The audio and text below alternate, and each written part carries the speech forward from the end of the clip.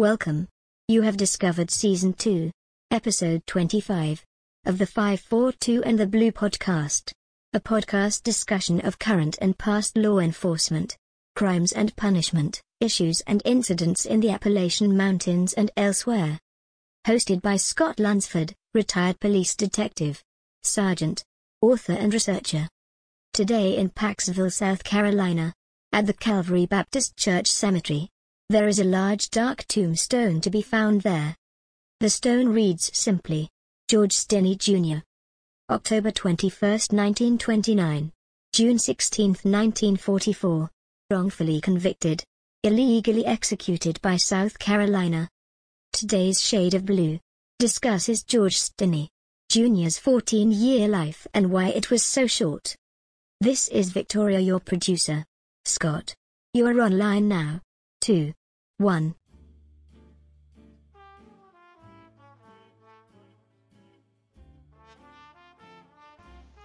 Welcome to today's Shade of Blue story for 542 in the Blue.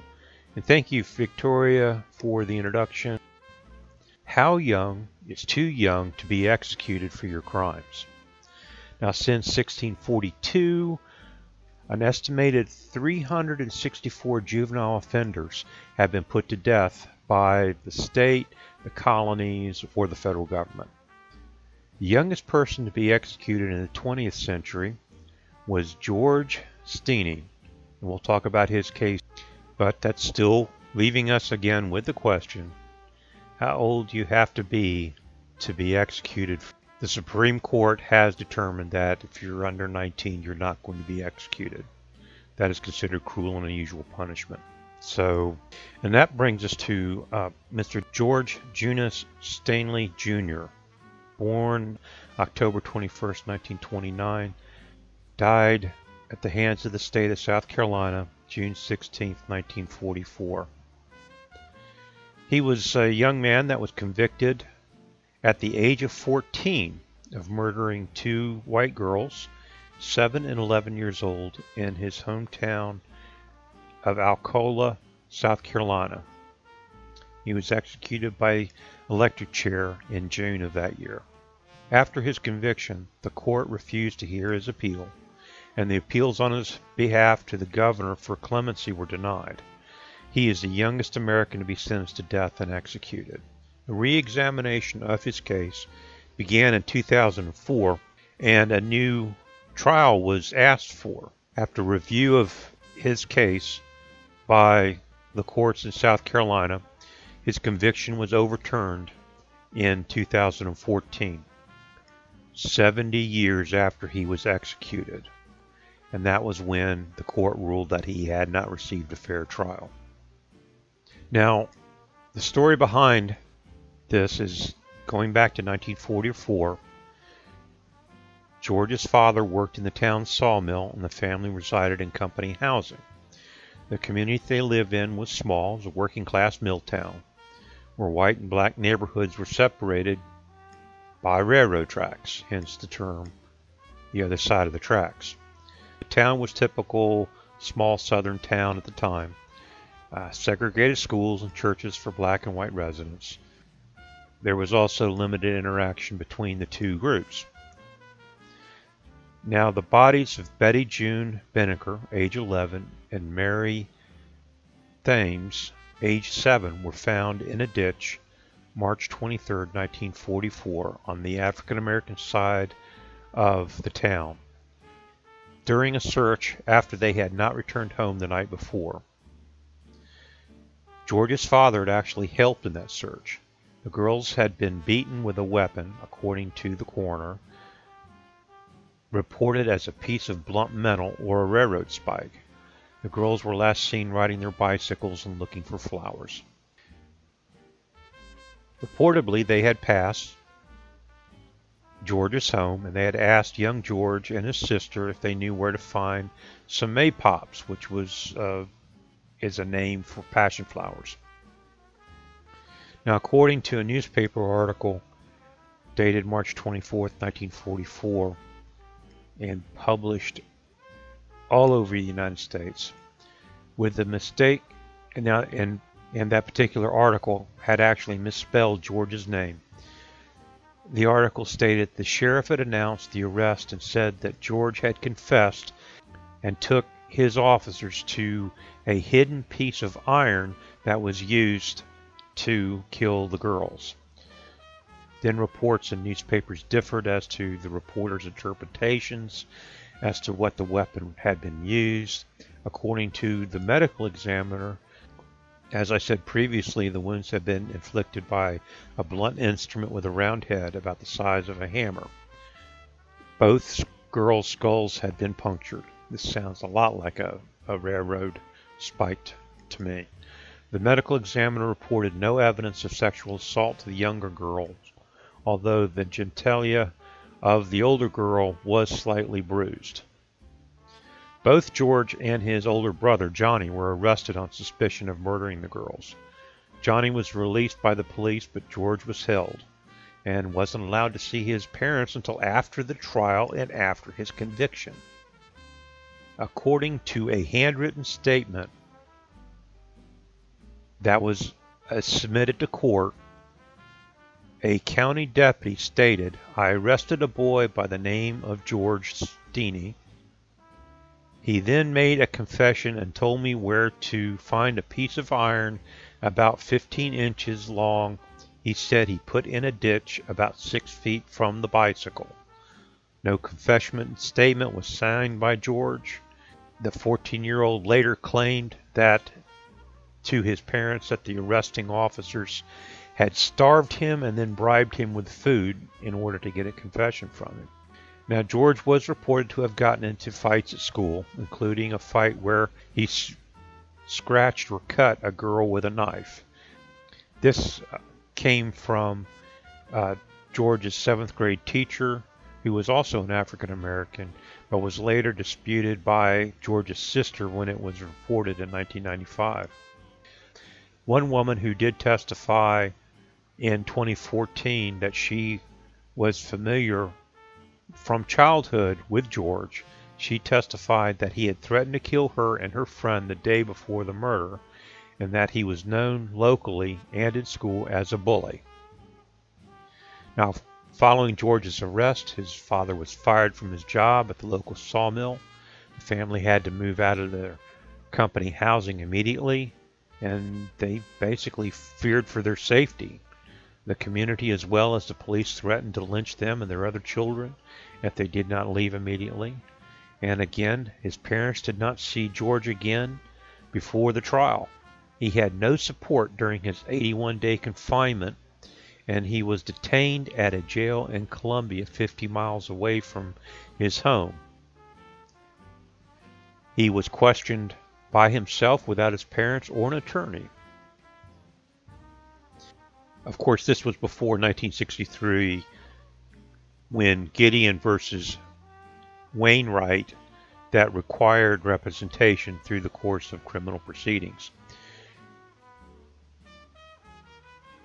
The entire court procedure against George, including jury selection, took only 1 day. His court-appointed defense was a Charles Plowden, a tax commissioner who was campaigning for election to the local office at the time. And he did not challenge any of the statements made by the officers, and he made no challenge to any of the evidence submitted by the state. The prosecution actually offered 2 different versions of his verbal confession.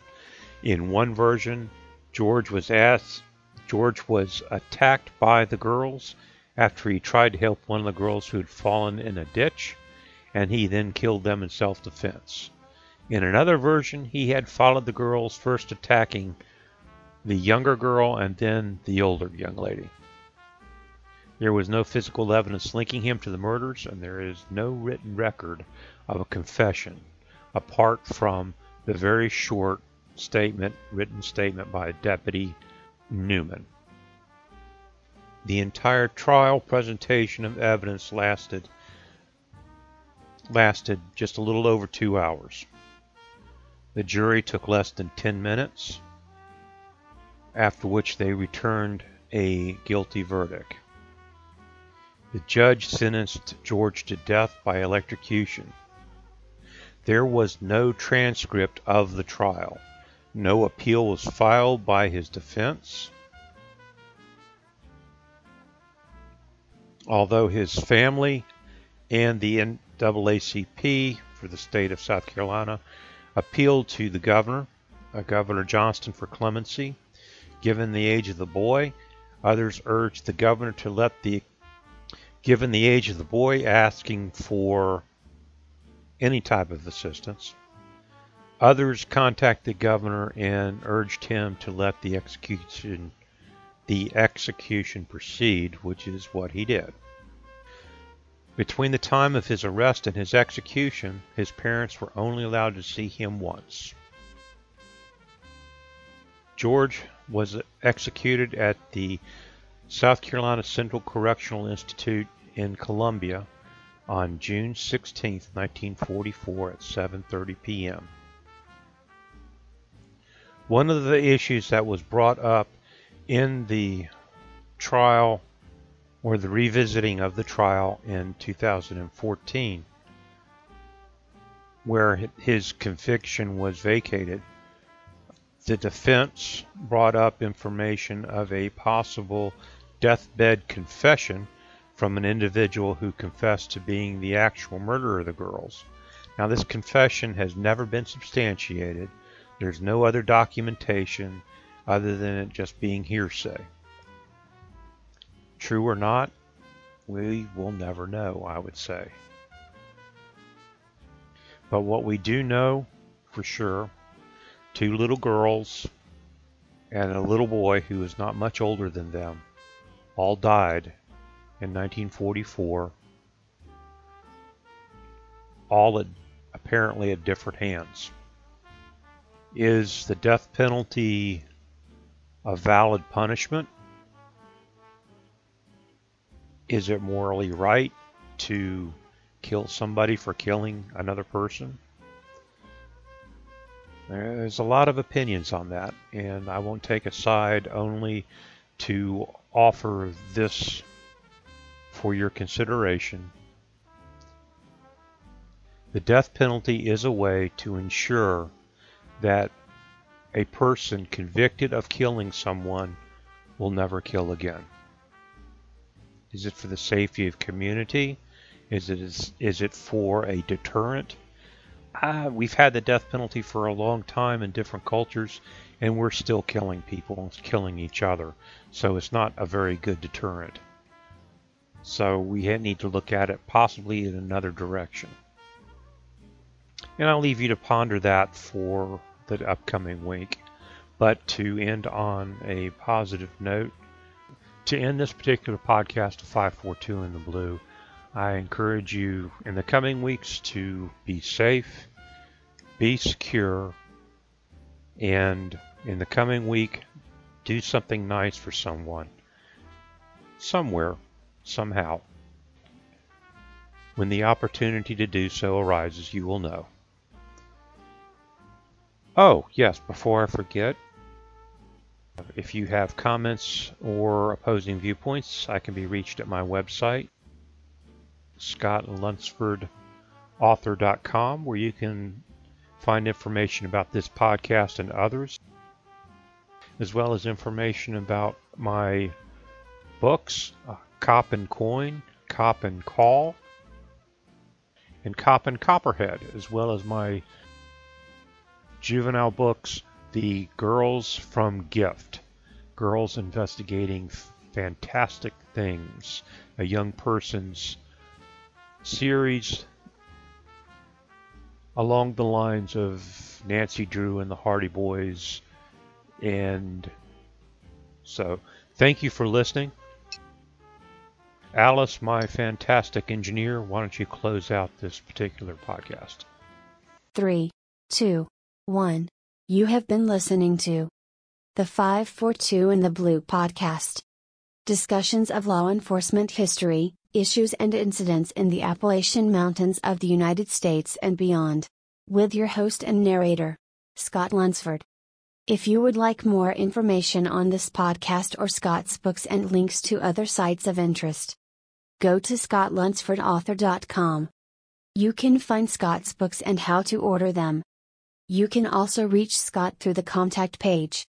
This is Alice, sound engineer for 542 in the Blue. Today's background music, Eyes Like an Angel by Giorgio De Campo, used under Creative Commons licenses. Thank you for listening. 2, 1, 0.